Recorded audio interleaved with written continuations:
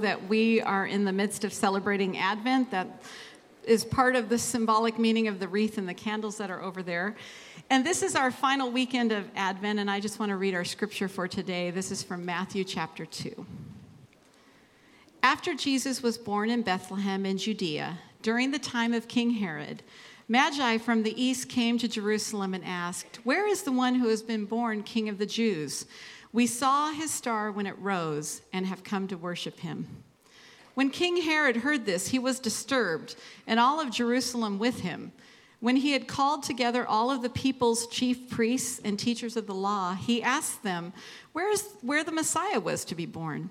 "In Bethlehem in Judea," they replied, "for this is what the prophet has written. But you, Bethlehem, in the land of Judah, are by no means least among the rulers of Judah. For out of you will come a ruler who will shepherd my people Israel." Then Herod called the Magi secretly and found out from them the exact time the star had appeared. He sent them to Bethlehem and said, "Go and search carefully for the child. As soon as you find him, report to me so that I too may go and worship him." After they had heard the king, they went on their way, and the star that they had seen when it rose went ahead of them until it stopped over the place where the child was. When they saw the star, they were overjoyed. On coming to the house, they saw the child with his mother Mary, and they bowed down and worshipped him. Then they opened their treasures and presented him with gifts of gold, frankincense, and myrrh. And having been warned in a dream not to go back to Herod, they returned to their country by another route. Let's pray. Dear Heavenly Father, first of all, we thank you for the privilege of being able to read your scriptures out loud. We thank you that we have them and that we can learn from them. And I pray that as we go into this time of listening to your word, that you would open our hearts, that we would be willing to listen to what you might have to say to us and willing to learn from you today. We thank you for this opportunity to be together and for this wonderful season to celebrate your tremendous love that became flesh. In Jesus' name, amen. Thank you, Val, so much for reading our scripture this morning. And good morning, everyone. Good morning. Thank you. My name is Mark. I'm also one of the pastors here. And I also want to welcome you. It's great to have, where are folks from Venue? We don't have to say hello to you on camera. Let's welcome all the people from Venue that are with us. It's great. And if you're joining us online or watching on some sort of screen somewhere, you are very welcome as well. The last Sunday of 2014. We're so glad you're with us. And as Val mentioned, we've been observing Advent, and for me, the theme of this last month has been kind of stressed to blessed. Maybe you can relate to this, because if I'm being honest, I think every weekend in December, because it's December, and there's all sorts of things going on and extra stuff that we pile on into our lives, I've arrived here somewhat hurried or pressured, preoccupied, stressed, and then I'd be greeted by incredible music and wonderful messages, and just the beauty of this room, the lights and the color and the snowy trees, and it would all wash over me, and I would just kind of relax and go, this is what Christmas is supposed to feel like. And I don't know if any of you felt that same experience that I did during this last month, but I'm so grateful for all of those who made it possible, the people that sing and play instruments, and Renee speaking, to ushers, greeters, children's ministry workers, people working in the office, people making sure your notes are there,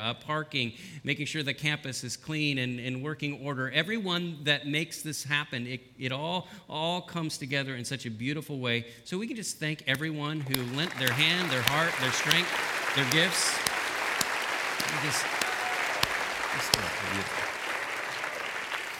But before this all goes back into the box, later this week, we're going to stretch the Advent season just a little bit past its traditional ending date, because I want to address really one key question.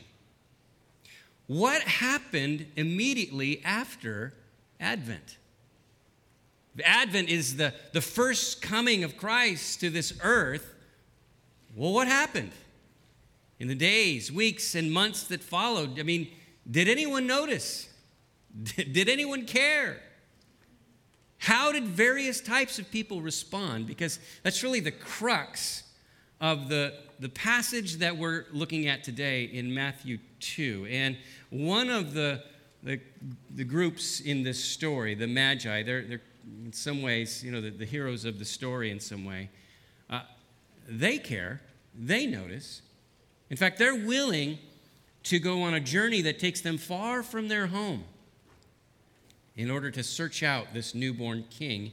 And there's a lot of intrigue that follows the Magi, a lot of folklore that has been built up over the years. There's far more we don't know about them than what we actually do know. We don't really know their names. We don't really exactly know where they came from. There's lots of guesses. We don't know how many there actually were. But again, to illustrate the type of confusion that has emerged over the centuries, we thought we would prove this by asking some of the children last week what they knew about the wise men.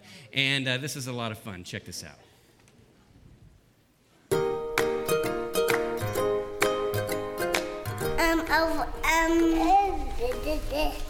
Yes, those wise guys. They gave presents to baby Jesus. Wise men, they actually got carried by horses and they gave baby Jesus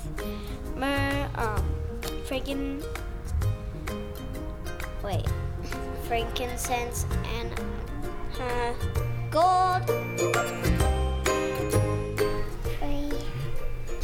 Three. Two. There's three. Probably in the desert. Probably in the desert, pretty much. Yeah, pretty much in the desert. Somewhere not in America. Probably take forever to get there. Yeah. Because you would be in the desert. I forget. Africa? You would be like super tired and you won't have any water because you're like in the desert first. India? It's far, far away. I think. I'm not that sure. Malachi and Mateo. Start that away. Malachi, Ethan, and what? Well, two of them I know their names, and the other one's Balthazar. I call them Stinky and Pinky and Balthazar. I put the Stinky Pinky part because I don't know the other two's names. Colby, Matthew, Garrett. They did a pretty good job when you come to think of it. All right, so which name did that one kid get right? Stinky Pinky and Balthazar. Which one did he? Which one was the correct one? Anyone? None of them were. The Balthazar is a made-up name as well, because again, there's a lot that we don't know about them. But here's one thing we do know. They were determined to search out and find the newborn Christ. They were convinced that he was well worth the journey. And so that's what we're going to turn to today. You can open up your Bible to Matthew 2. We're looking at verses 1 through 12. If you don't have a Bible, you can grab one of the ones in the seat rack in front of you, or look at the notes that are in your bulletin, or pull it up on your phone, however you care to do that. And at the outset here, I want to thank a pastor and author named Mark Buchanan. Read his sermon on this passage a couple days ago, and it gave me a launch pad for some of my thoughts, so I want to give credit to Mark for that. And before we dive into the journey of the Magi, I want you to think, first of all, about your own faith journey. About whatever it is you believe or maybe don't believe about Jesus. How did you arrive to where you are today? Now, some of you are thinking, well, I actually arrived here as quite of a surprise to me. It's somewhat of a fluke that you're even in this room here, because you just came to the Santa Cruz area to visit friends or family. They didn't tell you they were going to drag you to church this morning. You were perhaps too polite to make a fuss. And so here you are, and I just want to say welcome. We hope that you get something out of it. But some of you are here because you have a hunch that Jesus might actually matter to your life. There's a longing, there's a tug on your heart, and you keep coming back because You're intrigued. You want to discover just a little bit more about him. Others of you, you're here because one day Jesus just showed up in your life. He surprised you, even though you weren't looking for him, and your life has never been the same. And that's why you're here today. That's my experience. I started going to church as a young boy before I can even remember, not because it was my idea, but it was because my parents said, get in the car, we're going to church. And so that's what we did. And if I'm being honest, as a boy, if it was left up to me, I probably would have decided to stay home. But every Sunday, we got in the car, we drove to a church that's located over in Santa Cruz. And when we would park in the parking lot, the last thing my father would do would he'd hand me and he'd hand my brother Paul a quarter to put in the offering in our Sunday school class. And they didn't have any check-in system or anything. It was just like, we'll see you after church. And off we would go, along with our cousins, and they'd have their quarters from my uncle. And sometimes we would actually go to Sunday school, and sometimes, well, we would just walk right past Sunday school. And we'd walk all the way down Morrissey to Soquel Avenue and Water Street. There was a Rexall drugstore. I can't remember which street it was on. This Rexall drugstore. And we would spend our quarters that were intended for the offering on candy. Some of you, I know this is breaking your heart to know that I was that evil. Anyone else do something evil? You stole God's money and spent it on something else? Huh? Come on now, we're in church.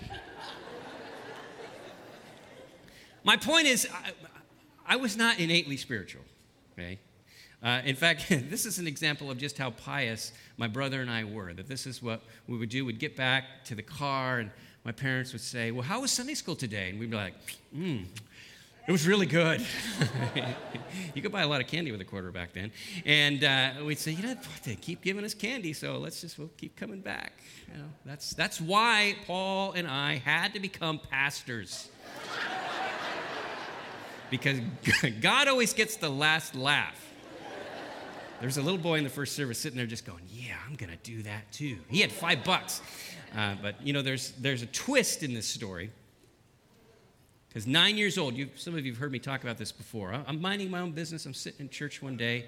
2 girls I know are getting baptized. And then all of a sudden, bing, I have this epiphany. The baptism, the picture of new birth in Christ, I get it. I want it. And for the first time in my memory, I know that I'm being called to follow Jesus. And that explains why I'm here today. Some of you can relate to that because, again, you weren't looking, you weren't trying. Jesus just showed up in your life, and here you are. I think it went that way for the shepherds, in fact. They were sitting out night after night. It was just an ordinary night. They weren't looking for anything other than to have the same amount of sheep in the morning that they had in the nighttime. They're looking for a warm fire. They're looking for maybe a funny story or a joke that hasn't already been told. Or they're thinking about when they might be able to see their wives and their children again, and then suddenly, kaboom, there's an angel right in their face. And moments later, this angel's joined by this host of heaven, thousands of angels. Heaven lands on them, and they didn't even ask for it. They weren't looking. But within moments, they're traipsing off to find the baby in a manger. Moments later, they're on their knees worshiping the Savior of the world. And some of you can relate to that. And that's just a huge blessing. But it doesn't always go that way for everyone. Some people, they search. They strain. They are restless. They are curious. And they are desperate to know the truth about God, but he seems beyond the horizon, outside of their grasp. And maybe it's just the nature of their personality. They're just almost inquisitive to a fault. They're never satisfied. Or maybe it's the circumstances of their family upbringing or when and where they were born. But the gospel did not land in their lap. And so God gives them a passion to seek him and find him. And the Magi, that's the kind of people they were. And maybe, just maybe, you're like one of those people too. Because, the Magi, they didn't just endure the night, they welcomed it. They welcomed it because it gave them an opportunity to search the night sky and look to the stars in order to find clues about the God who made them. And one night, they see this new star rise.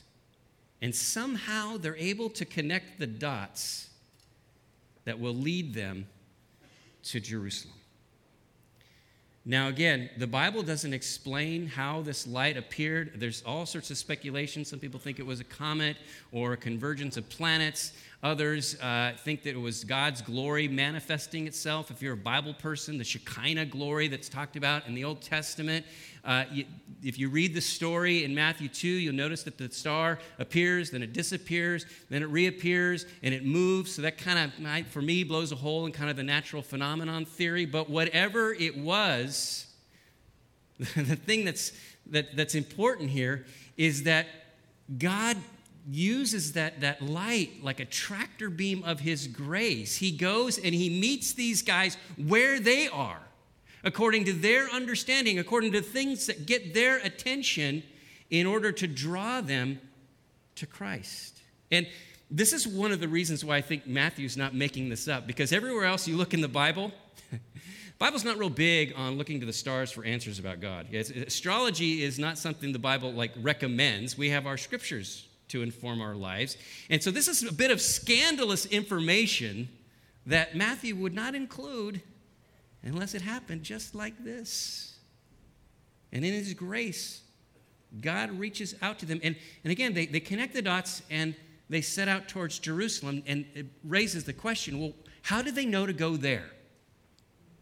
Well, my personal theory, actually, I didn't make this up, but the one that is convincing to me is that it's because 600 years earlier, when Nebuchadnezzar sacks Jerusalem and he takes away the best and brightest, among those people is a guy named Daniel. And Daniel's a very bright guy, and after he survives the lion's den and he proves himself to be very insightful and he can tell the king what his dreams mean and all this kind of stuff, he's appointed as head over this very special group.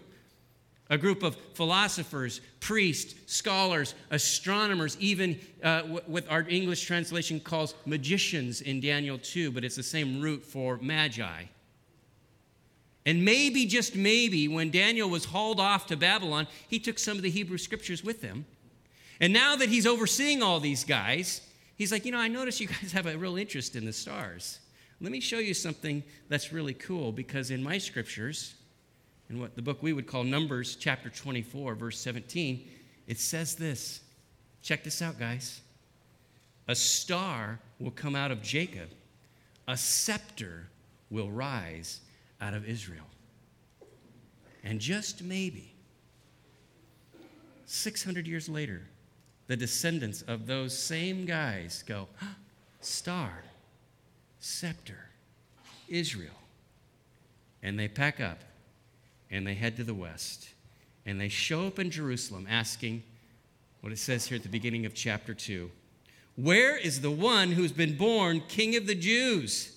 We saw a star when it rose and have come to worship him. Now, this is a miracle of God's grace right here, that these guys would make it all the way to Jerusalem with what little they knew. And you got to love their innocence, because it's very unlikely that there was just 3 of them. The tradition has 3 because of the 3 gifts. But in those days, you didn't make a journey like that except in a large caravan. So there's dozens, perhaps hundreds of these guys. This is a spectacle when they're walking around the streets of Jerusalem going, hey, where's the new king?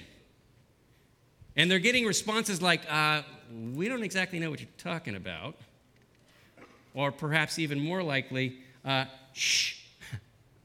You better tone it down, guys. Because there's a king here named Herod. He does not take kindly to anyone who would rival his kingship. And what the Magi don't know is that by this time, Herod has already eliminated a number of threats, or at least perceived threats, because he was paranoid about his throne. And so by now, he's already killed his wife, 3 of his own biological sons, his uncle, his mother-in-law, who wasn't actually a threat, she just meddled in his affairs. No, I'm just kidding. It's a bad joke. Bad boy. Sorry, Mom. But this is the kind of sociopath that Herod was. Herod was brilliant on some levels. I mean, he rebuilt the temple. He created a shipping port in Caesarea where they had cement that cured underwater, all this stuff. But he was also just a wicked sociopath. And so these guys are just treading into dangerous territory when they start raising these questions. And Herod hears word of it. And first he calls in the chief priests and essentially the Bible scholars, the experts, and he says, so what does your Bible say about where the Messiah is to be born? And just on the face of reading it, it doesn't appear that they went up, give us a couple days and we'll get back to you on that. Maybe a week or so and we'll hit the books and maybe we can dig something up. No, it's like they're like, duh. Bethlehem, and they quote chapter and verse out of Micah and go to the prophecy. Says he's got to be born in Bethlehem. Got anything else for us? How about a fastball, Herod? And then apparently they just go back to whatever they were doing.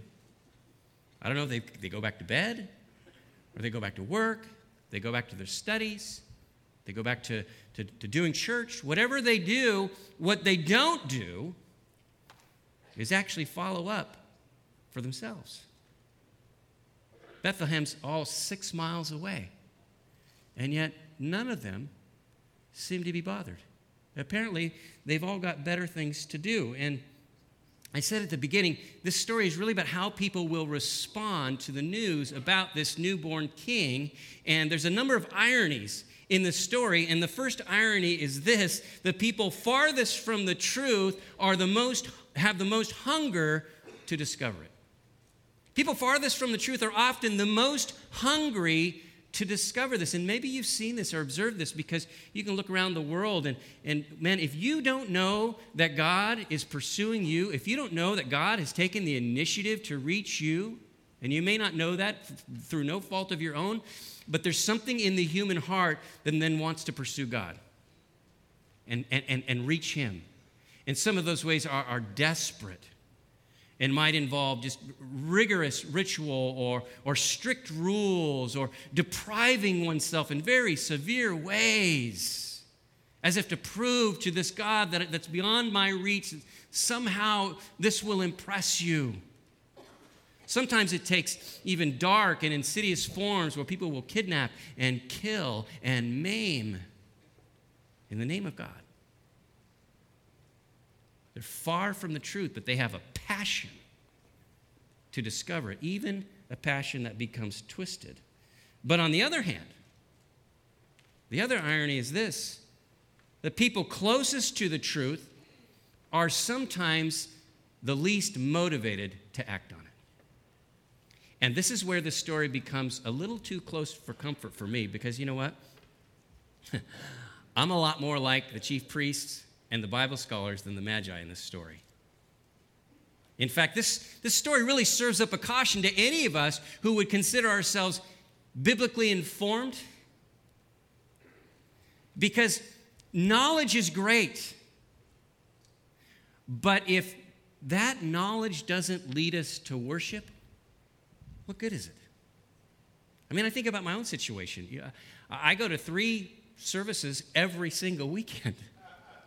This church is my second home, right over in my office. There's hundreds of books about Jesus at my fingertips. I've got more English translations on my Bible than I can count, and Hebrew and Greek and great theologians all on my computer. And like you, I can go into the internet, and there is a universe of biblical Christian knowledge available to us like at no other time in history. But let's not fool ourselves. Knowledge and worship do not necessarily go hand in hand.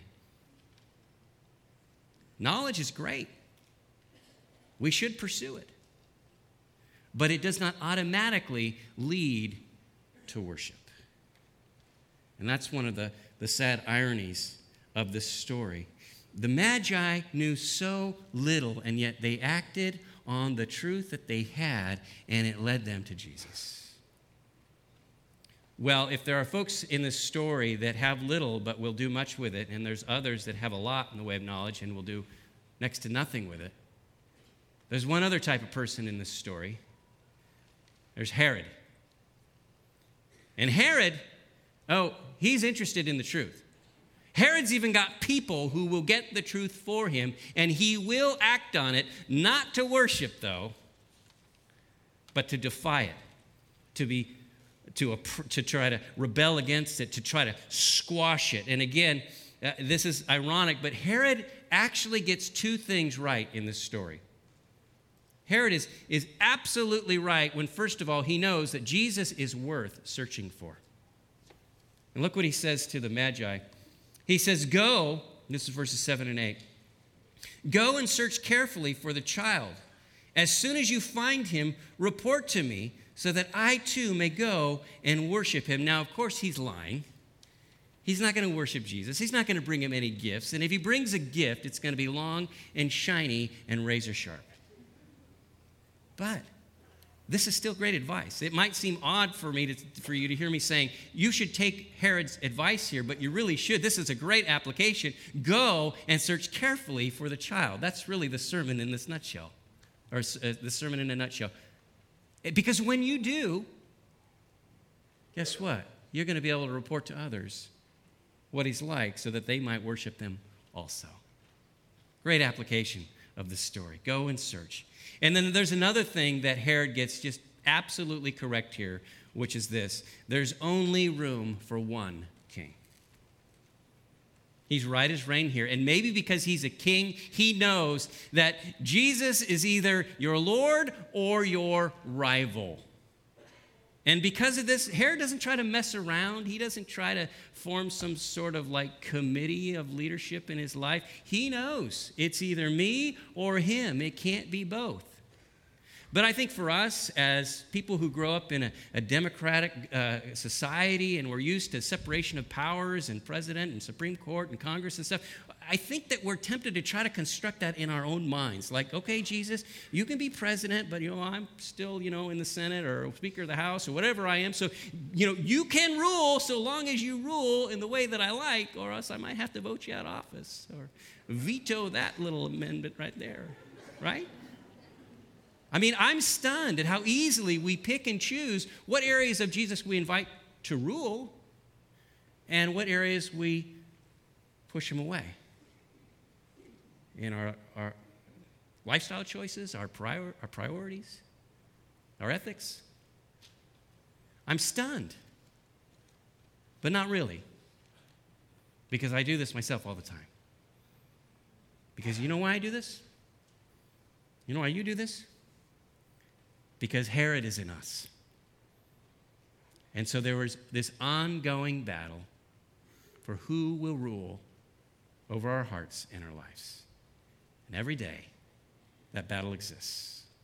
Because we're not so much different than Herod. Oh, I'm sure by a matter of degrees, we are different. But at the root, we understand that only one king can sit on the throne. Well, what do we do? Because let's face it, we all try to hedge our bets here. We all fail in this area. We fall back on God's grace. We say, I don't have the want, Lord, I have this little mustard seed of faith, but I need so much more. And I'm reminded that God meets us where we're at. That God draws us to himself. And even when we duck away into the darkness and get off the path and our sin gets the best of us, he pulls us back out into the light. He says, come on, let's go. Come on. And he brings us back into his presence where we behold the one true King. And maybe that happens in worship on a weekend for you, or it happens at times when you're praying by yourself, or you're just on a walk and you're thinking about him. But at various times and in various ways, he comes back into our lives and he reminds us that there is one true, magnificent, lovely King who, when we encounter him, we just want to give them everything we have because he's worthy of it. And that's what happened to these magi when they come. They just want to give him their best. And so they give him gold, frankincense, and myrrh. And For centuries, Christians would draw out some significance here, and they would say, well, the gold was because he's a king, and the frankincense is because he's divine, and frankincense was used in the worship services, and they gave him myrrh because he would die on the cross, and myrrh is used in the embalming process. And all of that those are cool insights, but I doubt the Magi knew any of that. I think they just wanted to give him the best they had. And there's something wondrous about a gift that's simply given in love, because after all, it's our hearts that God really desires. And I think I got a little bit of a glimpse of this Christmas morning. The first person awake in our house was my daughter, 10-year-old Anna, and she could not wait for the rest of us to get up. He kicked us all out of bed before the sun. She's so excited. But it wasn't because this year she was so excited about getting a present for herself. It was because she had on the sly, none of us knew this, but she had made and prepared a present for each one of us in the family. And she was particularly excited about what she made for me, although it was pretty much like what she made for everyone else. And I'm holding up this package, and she sits me down on the couch next to her, and she's just giggling and squealing like only a little 10-year-old girl can do. She's just so excited she could hardly stand it. And she, open it, Daddy. And I open it up, and I pull out what most would view as a pretty humble gift. Just a piece of plywood that she found in the garage, I presume. And she adorned it with all sorts of words and phrases. Like mine says father, family, dad, loved one. And then by then, she's on my lap now. And she's pointing out all these different words. Loving, brave, handsome. I like that one. That was cool. Go on, Anna. She even says, a father, a blessing unto this family, has as well placed Jesus in our hearts. She puts Ephesians 6, 1 and 2. I like this. Children, obey your parents in the Lord. For this is right. Honor your father and mother. She underlines father, but not mother. That was cool. Go on, Anna. But the one that got me, the one that just melted me, and she was in sheer delight. Just look. This one right here. Like father, like daughter. Oh. You see, this is hardly made out of gold or some precious element. But what is really valuable to a God that has everything? I mean, isn't every gift intrinsically humble? And isn't there something incredibly precious to the Father when his children just want to crawl up on his lap and say, here, this is the best I have, and I just want you to have it. In our case, it's his heart. Everything else follows after that. Does he ask us for our time, our resources at time? Yeah, but it all flows from the heart. So in this new year, you're looking for something to kind of set your sights on, something that will make your life richer and deeper and more meaningful. And go and make careful search of that child. Ask God to give you a hunger, a passion to seek him in greater ways. Ask him to give you a delight to be in his presence, an eagerness to run to him, because let's face it, otherwise we're just kind of distracted. We plod through life and get ourselves all stressed out or give ourselves to things that, are of varying importance, but there's nothing more important, nothing more bright, nothing more magnificent than the one true King who was born in a manger, who is Emmanuel, the God who is with us. And when He ushers you into that place where you can see him through the eyes of faith. It will fill you with a sense of, like with the Magi, man, it filled them with a sense of courage. They would defy Herod in order to be faithful to the true king. And they had such clarity after that. They would be willing to change their course, to go home by another way. And sometimes that happens to us. Because when you're in the presence of the king, nothing and no one can come close to his glory. Amen? Amen. Let's pray. Heavenly Father, again, we thank you for just the grace to be able to be here today, to gather together as your church. And Lord, there will be many things that are waiting for us at home. There are things, burdens, griefs, some very, very deep and profound that are being carried in the hearts of people here today, or uncertainties about the future. But Lord, I pray that in this moment, we would be able to trust you to be there for us in those circumstances. That we would simply push through all of that you would draw us by your Spirit to just want to kneel before you, to adore you, to see you through the eyes of faith. And Lord, I pray that our hearts would swell with love and delight and awe and wonder that would eclipse all those other things. That you would bless us in that way. And that you would, having blessed us and given us a taste of just soaking in your presence through worship, we just wouldn't be satisfied with things far less mundane, or far less glorious, I should say. And so, God, we ask this now with hearts of gratitude and expectation, praying this in Jesus' name. And all God's people said, amen.